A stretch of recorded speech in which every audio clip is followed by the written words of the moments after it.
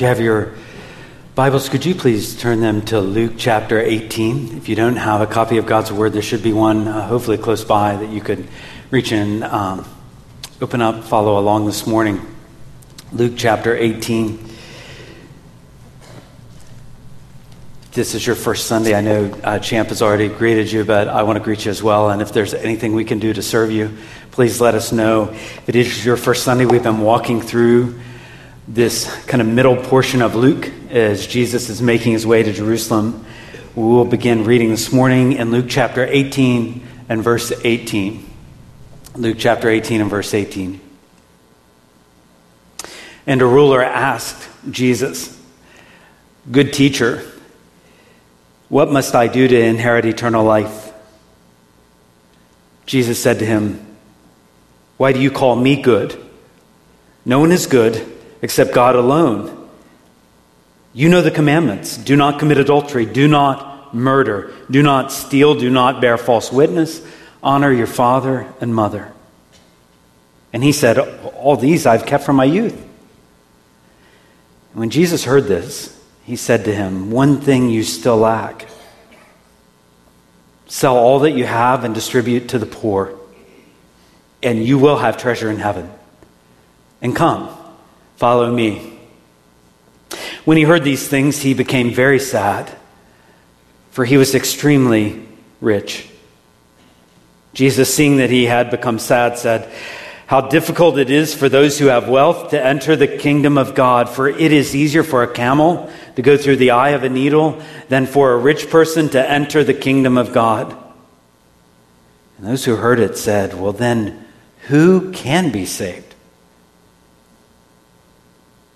Jesus said, "What is impossible with men is possible with God." Peter said, "Look, we have left our homes and followed you." And he said to them, "Truly, I say to you, there is no one who has left house or wife or brothers or parents or children for the sake of the kingdom of God, who will not receive many times more in this time and in the age to come eternal life." And taking the 12, he said to them, "See, we are going up to Jerusalem, and everything that is written about the Son of Man by the prophets will be accomplished. For he will be delivered over to the Gentiles. He will be mocked, shamefully treated, spit upon. After flogging him, they will kill him, and on the third day he will rise." But they understood none of these things. This saying was hidden from them. They did not grasp what was said. When you watch a movie for the first time, whether it's a suspense or an action movie, a thriller, drama, there's an element of surprise. There are plot twists that you didn't see coming. When you watch your favorite movie for the 10th time, there is no surprise. You know what's coming. But there is a greater appreciation because you know it so well. You know where the story is going. You can see the producer or the director's artistry in putting things together in a way that you might have missed the first time or the first 5 times. I think this is one of those stories where it may be the 100th time you've read or heard this story. It may be the 1,000th time you've read or heard this story. Certainly you've been in church. You've probably heard this before. I think what we ought to do is try our best to gain the benefit of surprise, put ourselves in the original hearers and observers of this encounter. I think we ought to at least try to do that. But we certainly can gain from the insight of familiarity because we're walking with Jesus as he's going to Jerusalem, and there are several important encounters. And this one is significant. All of them matter. This one's significant. So significant that Matthew, Mark, and Luke all record this story almost exactly the same.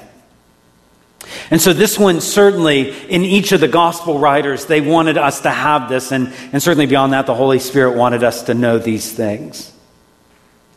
The ruler asked an important question, and I think it launches into a really important part of Jesus' teaching. And today I want to process this story by looking at exactly what Jesus was calling his followers to do, and then what that means for us. What exactly was Jesus calling his followers to do? What does that mean for us? The words and works of Jesus, especially in this story, should cause me And let's start off here. It should cause me to deconstruct and then reconstruct my understanding of what is good, or maybe better said, who is good. It should cause me to deconstruct maybe what I thought was good and make sure I'm reconstructing it according to Scripture of who is actually good. The simple and very critical question for us to recognize is, what do I really believe it takes to be good? What do I really believe it takes to be good? This word is highlighted a few times in verse 18. The ruler asks and calls him good teacher. And Jesus says, why do you call me good? There's only one good, and that is God, God alone. Jesus flags that statement right out of the gate, this word good. And he isn't just trying to be difficult in conversation. You've met those people. That's not Jesus here. Trying to be picky with words. He also surely is not admitting, I'm not good, because only God is. He's not saying that, because other places we get very clear indications that he recognizes he is God in the flesh. That's not what he's doing here. I think what he's drawing attention to is this guy who has approached Jesus, this rich ruler who has come with a you and me, Jesus, we're the good guys kind of approach. He's been pretty cavalier throwing that word good teacher around. And Jesus calls him on that. Causes him on that approach, that attitude of, yeah, Jesus, you and me, we're the good guys. So let's hear from you. What does it take to have this eternal life thing? Oh, Jesus lists some commands, doesn't he? He doesn't list all 10. He does list 5. It's interesting that the 5 he lists are all those commands that have to do with loving your neighbor. Those are the ones that he lists. And these are pretty observable. I mean, another person with all of these commands, it's going to take another person, and it's not just between you and God. It's certainly going to be between you and another person in the commands that he mentions. They're all observable. And this rich ruler is a high performer in these areas. This makes the next words of Jesus even more gripping. He says, I've kept all those. That's it? I've kept all those since I was a child. My guess is that many of us in this room do good things enough that we could put ourselves in the category of good guys and good girls most of the time. I'm guessing that would be I don't know all about your lives, but I'm pretty positive you're doing many good things. The Bible says to be pure, be holy. And imagine most of us are trying our best to honor that most of the time. Do you care about others? Well, good for you. Are you loyal? Well, that's good, isn't it? We don't like people that betray people. Are you the kind that would work for justice? Are you the kind of person that's fair? Are you the person that obeys authority and recognizes that God has given that authority? Are you good? Maybe you're like me. I generally want to count myself not in the bad guy category, but in the good guy category. And when someone pushes like, well, maybe you aren't so good, I seem to be pretty armed with justifications, defenses, occasional excuses to make sure I'm pretty good. I'm pretty good. When I do things that are not so good, I feel guilty and doubt and shame and irritation. I can't just be a little better. But Jesus is reminding us of this standard as we are kind of deconstructing our understanding of good. I mean, he might want to say 5 out of 10 ain't bad. I think maybe he would have said, I'm kind of a 10 out of 10. I obey the commands. But the truth is, he's not, and Jesus calls attention that you still lack something. You still lack something, doesn't he? What is the standard? In the Old Testament and the New Testament, the standard is this. James 2 makes it so clear. If you keep the whole law, but you offend it and you stumble, you break it in one point, you're guilty of it all. And because you're guilty of it all, you're guilty of, and you're headed to eternal damnation. Jesus' instruction about the heart, I mean, Jesus would say, not just if you literally murder someone, but if you have the anger in your heart. I mean, these are the words of Jesus, right? We can try to tone them down, but Jesus would not have us do that. Jesus said, if you lust in your heart, you're guilty. You are a commandment breaker. So much so that you are guilty of damnation. You are guilty of eternal hell. This is Jesus' words. The standard is Jesus who knew no sin. The standard is Jesus who is called just and righteous and blameless 100% of the time. That is the standard. That's why Jesus can remind the man of something. You're lacking something. And that actually would be the first commands. The ones that aren't so easily observable. The ones that I can't just put my finger on whether you are loving the Lord your God with all your heart or whether you are having no other gods before the Lord. I can't always see that. I don't know what's going on in someone's heart. Jesus does. This is where Jesus starts with him. This is where he starts with us. Do not, church. Let's not overestimate our goodness, and let's not underestimate the standard of what it takes to be good.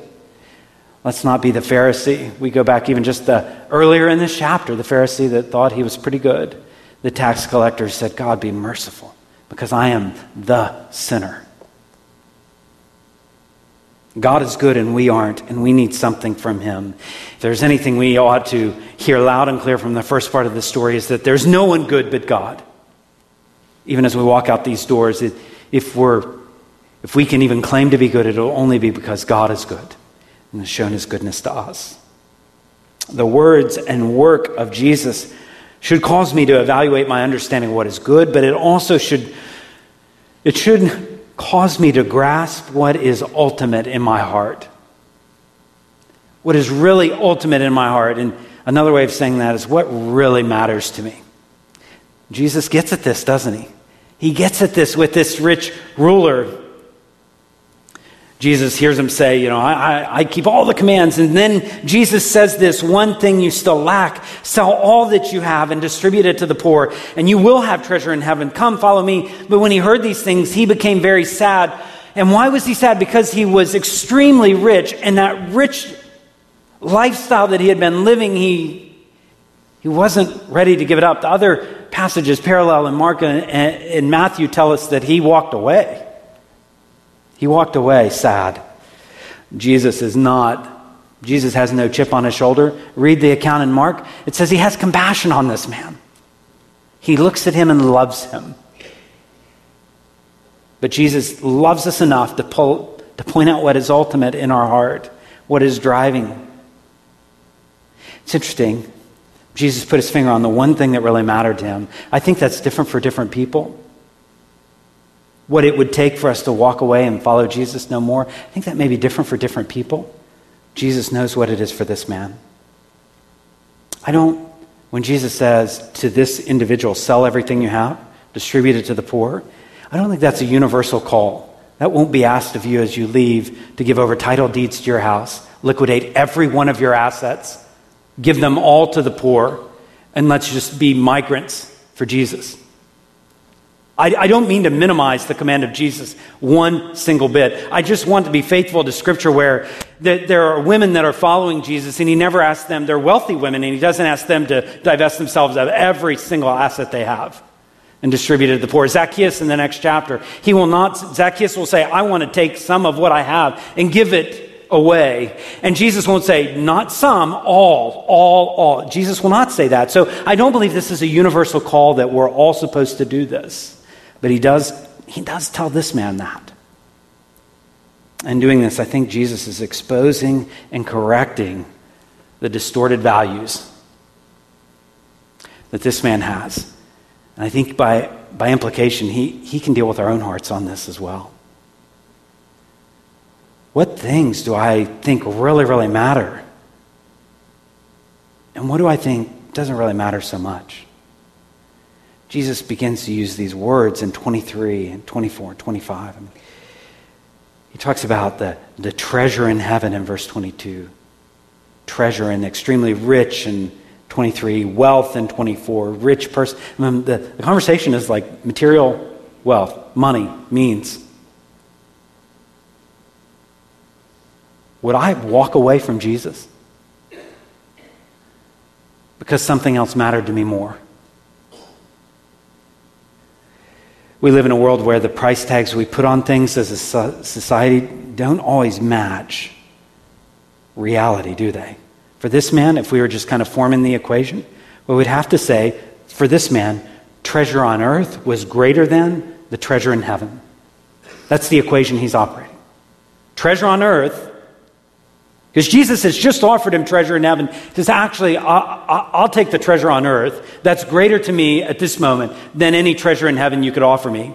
For him, what he wanted was greater than Jesus' promises. Jesus says, you're not going to lose in this equation. He says, actually, I'm not going to lose this. This is what I want, and that's greater than anything you can promise me, Jesus. We deal with limits all the time. So I like pieces of technology. And I'll look at things and I'll go to on the websites and look, and I'll go into the Apple store and covet a little bit there. There are pieces of technology that when they hit a certain price point, I go, I can't do that. It's not worth that to me. I'm the guy that I'll shop and I'll look at something, and then, you kind of look at the price tag, and I'm sure my face registers the surprise at times, like, whoo. And then sometimes they're like 40% off, and I'm kind of doing the mental math of like, what would, I think I'm going to walk away from that. I really like it. I don't think I'm going to do that. Or maybe for you it's a travel, or maybe for you it's a car, or maybe for you it's clothes, and you just look at the price tag and go, I can't do that. We do this stuff all the time. I just can't pay that much. It's not worth that to me. That's the real encounter that's happening to this man at that moment. Jesus has said, follow me. It's not worth that much to me. Just looking at the price tag, makes me sad I have to walk away from this. But I'm willing to do so. This is amazing. We sing at times at our church, be thou my vision, and there's a line in that, thou and thou only, first in my heart. Thou and thou only, first. And this man would have to say, not so much. And my question is, would we have to say, not so much? What is it for us that would cause us to even flinch here? Maybe, Luke has the Bible has plenty of warnings that likely for many of us it could be money, it could be riches, it could be wealth, or at least the things that money brings. And compared to the world, we have to understand that the vast majority of us are extremely wealthy. I don't think I could give that up. Or would I check my convictions at the door so that I could be on we all know, the inside group. The inside group when it comes to school, or the inside group when it comes to work. Or kind of the friend group that I just want to be in that group. Would I check my convictions at the door because that would matter to me? Do I treasure my image to such a degree that I fear losing it? What is making me really, really happy right now? What is making me really, really unhappy right now that I don't have? What am I really afraid of losing? And here's the question, would I walk away? Would I walk away? Would you walk away? As I've wrestled with that question this week, I have to tell you, would I walk away from Jesus? And if I would, what would I do it for? I'm not sure. I'd like to be the one that says, though all men walk away, never me. But then I sound more like Peter than I want to. Though all men forsake you, not me. I'd never do that. How do you even know? I doubt the ruler, and surely he didn't wake up that morning and go, if I have a divine encounter with God, I'm just going to walk away from him because I love stuff. My bank account really matters. Surely he never thought that. Surely he never thought that. I think at least one of two things is going on here. I think this matters for us, okay? I think for him, it has to be one of these two things. Maybe he really does value Jesus, but something else has really become valuable to him, and potentially in a fatal way. It's not that he doesn't value Jesus at all. It's just something else really, really matters to him. The other option would be this. It's not so much that anything had a real deep hold in his life. It's just he never really valued Jesus that much anyway, despite the outward appearances. One of those two things is going on for him to walk away. either he just valued something so much more than Jesus, or it all was a facade. It all was a facade. The good teacher, that I keep the commandments, that when God in flesh comes to him and says, this is what it takes to be my disciple. I wonder what it is for us. I wonder if we can just let the story work on us a little bit. Is there any guarantee that I wouldn't do the exact same thing? That if you put your finger on, maybe it's not wealth, maybe it's friendships, maybe it's family, maybe it's like my time. Is there anything that I would say, I can't go any further, Jesus? You've got all you're going to get from me. Is it that certain lifestyle? Is it, I just want my kids to have what I never had? Is it, what is it?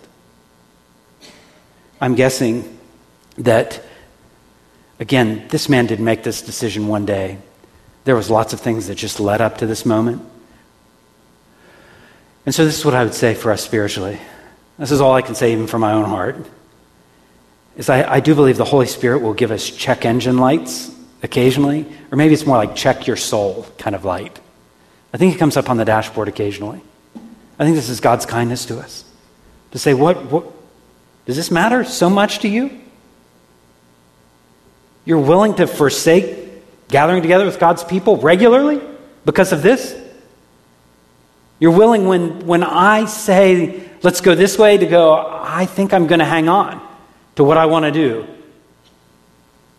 This relationship, even though I know is taking me away from Jesus, I'm going to hang on to it.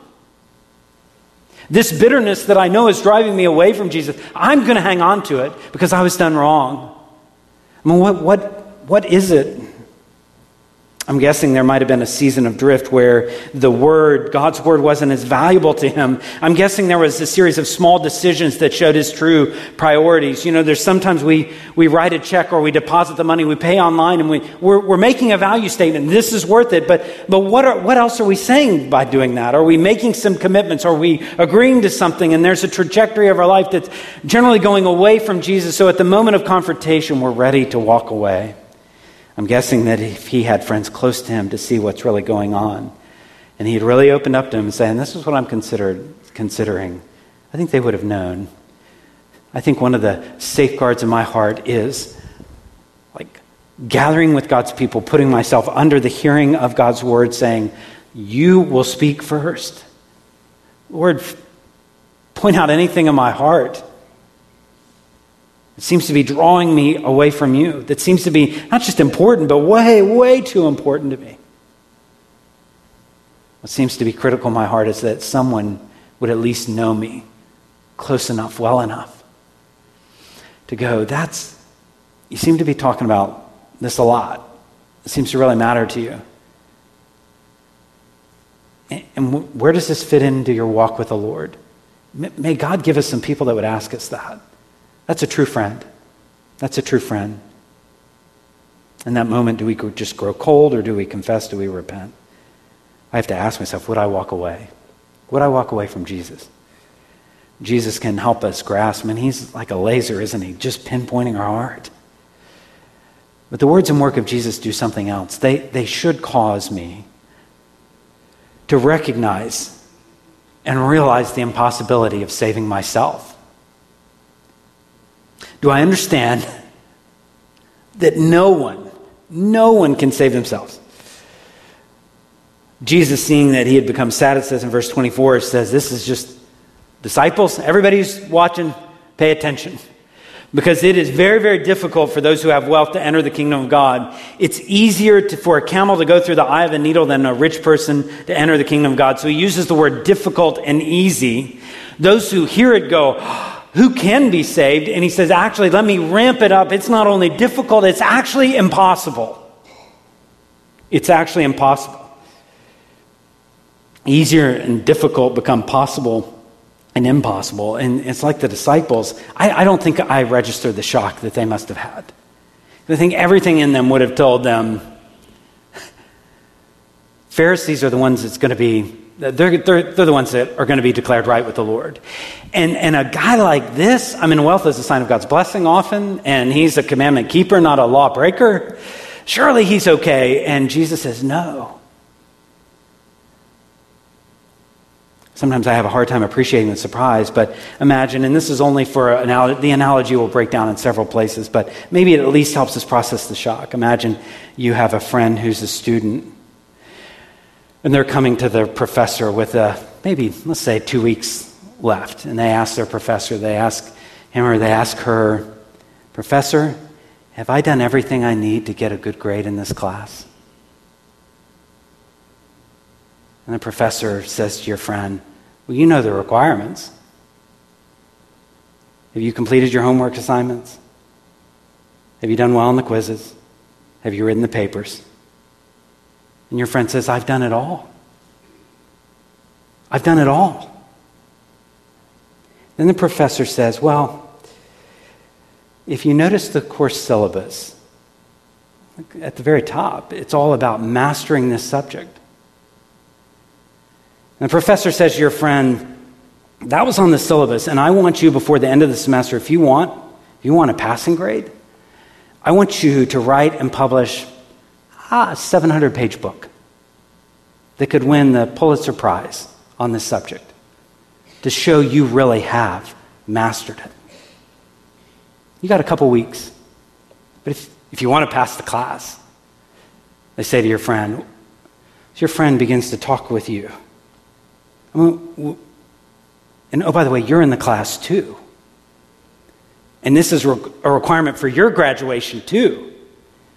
And maybe you're not quite the A student they are, but you think, if they can't, after all the good work they put into this class, if now we've got the goalposts seem to have moved in some way where now this 700-page book has to be written. I mean, that's not even possible that it's got to be written to this level of mastery. That's a joke. Not only are they not going to pass their class, I'm not going to pass the class either. I think this may give us a taste of what this man is feeling. Really, the only option seems to walk away as a failure. I mean, you have a host of good things that you've done and bad things you've avoided. No points, no credit for that, so it seems. And there's this narrow slice of what, in your mind, seemed to be an optional thing that you could have done better. Oh, because you didn't do that failing grade costing you everything. I mean, this is some of the shock the disciples were registering. And if we follow the analogy, again, it breaks down. But if we follow it a little bit further, I think we would say, by way of analogy, salvation comes to that student when someone hands them the award-winning book already written, and they look at the cover and it has their name on it. Like, actually, you did write the book. Here it is. Turn it in. You passed the class. You aced the test. That's the only hope that person would have. Again, it breaks down. But forever, wouldn't we be grateful? What was impossible for the student has become possible only because of a generous author that says, here's the book. You passed the class. You graduate now. This is what the Lord has done for us and so much more. Make no mistake, we all need outside intervention. Luke will tell us this again and again in different ways and in different stories. Without outside intervention, everybody fails. 100% of us. You can't save yourself. With man, that's absolutely impossible. But with God, this is a different story. With God, this is possible. As the story progresses, I don't think Peter is necessarily asserting now his self-righteousness. That wouldn't seem to match what's going on here. But I do think he's defending what he's done. He's defending what he's done the last 3 years as he has followed Jesus around. And look what he said. Peter says, we've done this in verse 28. We've left our homes. We followed you. That rich ruler was not willing to do that. Peter says, we have done that. And the words and work of Jesus should cause us to do one more thing, and that is obey the call of Jesus to leave things behind and follow him. To leave things behind and follow him. And the question we have to ask is, are we truly doing it? Peter says, this is what we've done. And if we just take Peter saying, this is what we've done, we've left everything and we followed you, just like you told the rich ruler to do, we've done that. What I think the Lord would remind us of this morning is Jesus could just as easily again say, Peter, If it were in your own strength to do that, this would have been impossible. You would not have done that. But with God, all things are possible. This has only been possible by God calling you. Peter, you have left everything. You have denied other things so that you could follow me.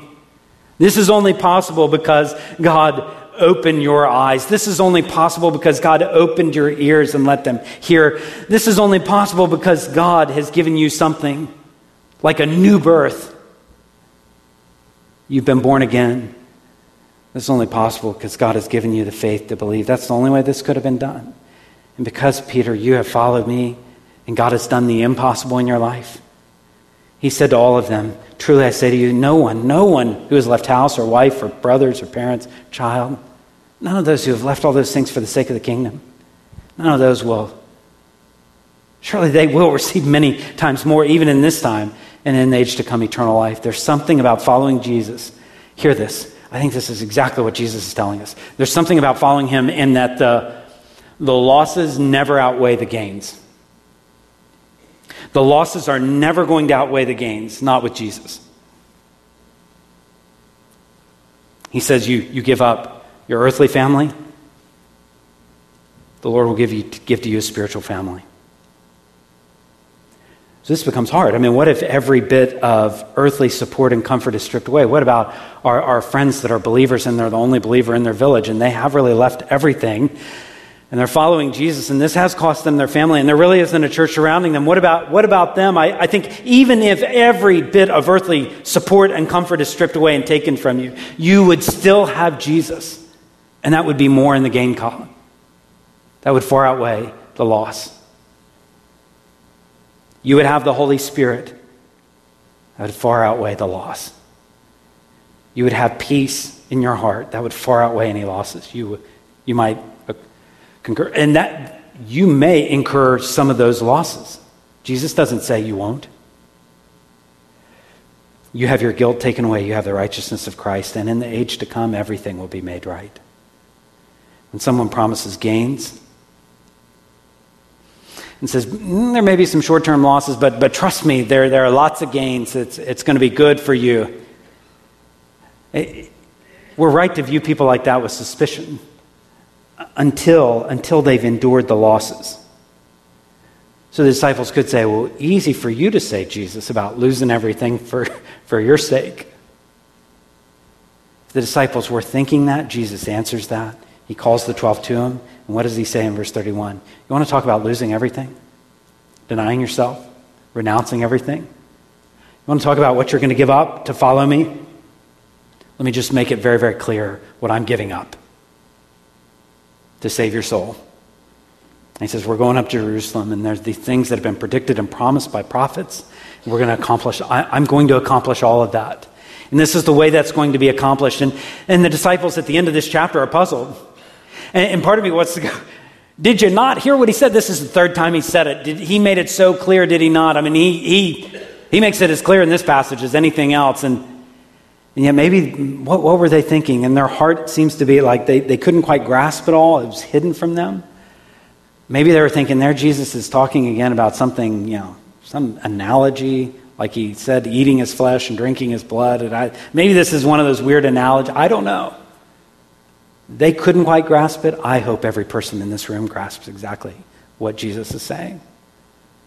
He won't call you to some place where he hasn't already gone first and endured the wrath of God so that your soul might be saved. A life of trust means that we leave things behind if called upon. If necessary, we say, I don't need that. I don't need any earthly prop. What I need is Jesus, and I'll follow him. And that life is going to be centered on his cross and his resurrection. Will you make the choice to obey the call of Jesus? To leave everything behind and to follow him? If you need help in processing that call, for a lot of people that's not just even a moment in time, that's I've got to think about that. I would encourage you to talk to a Christian friend. I'd love to talk with you. Any of the pastors of this church would be glad to talk through what does it mean to leave everything behind to follow Jesus only. I would just leave you with the hopeful promise. You might think that's actually impossible.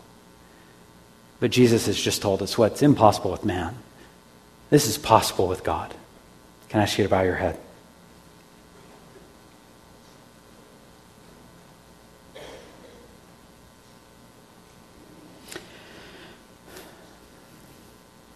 Father, we have heard Jesus' words that what is impossible with man is possible with God. So we do pray.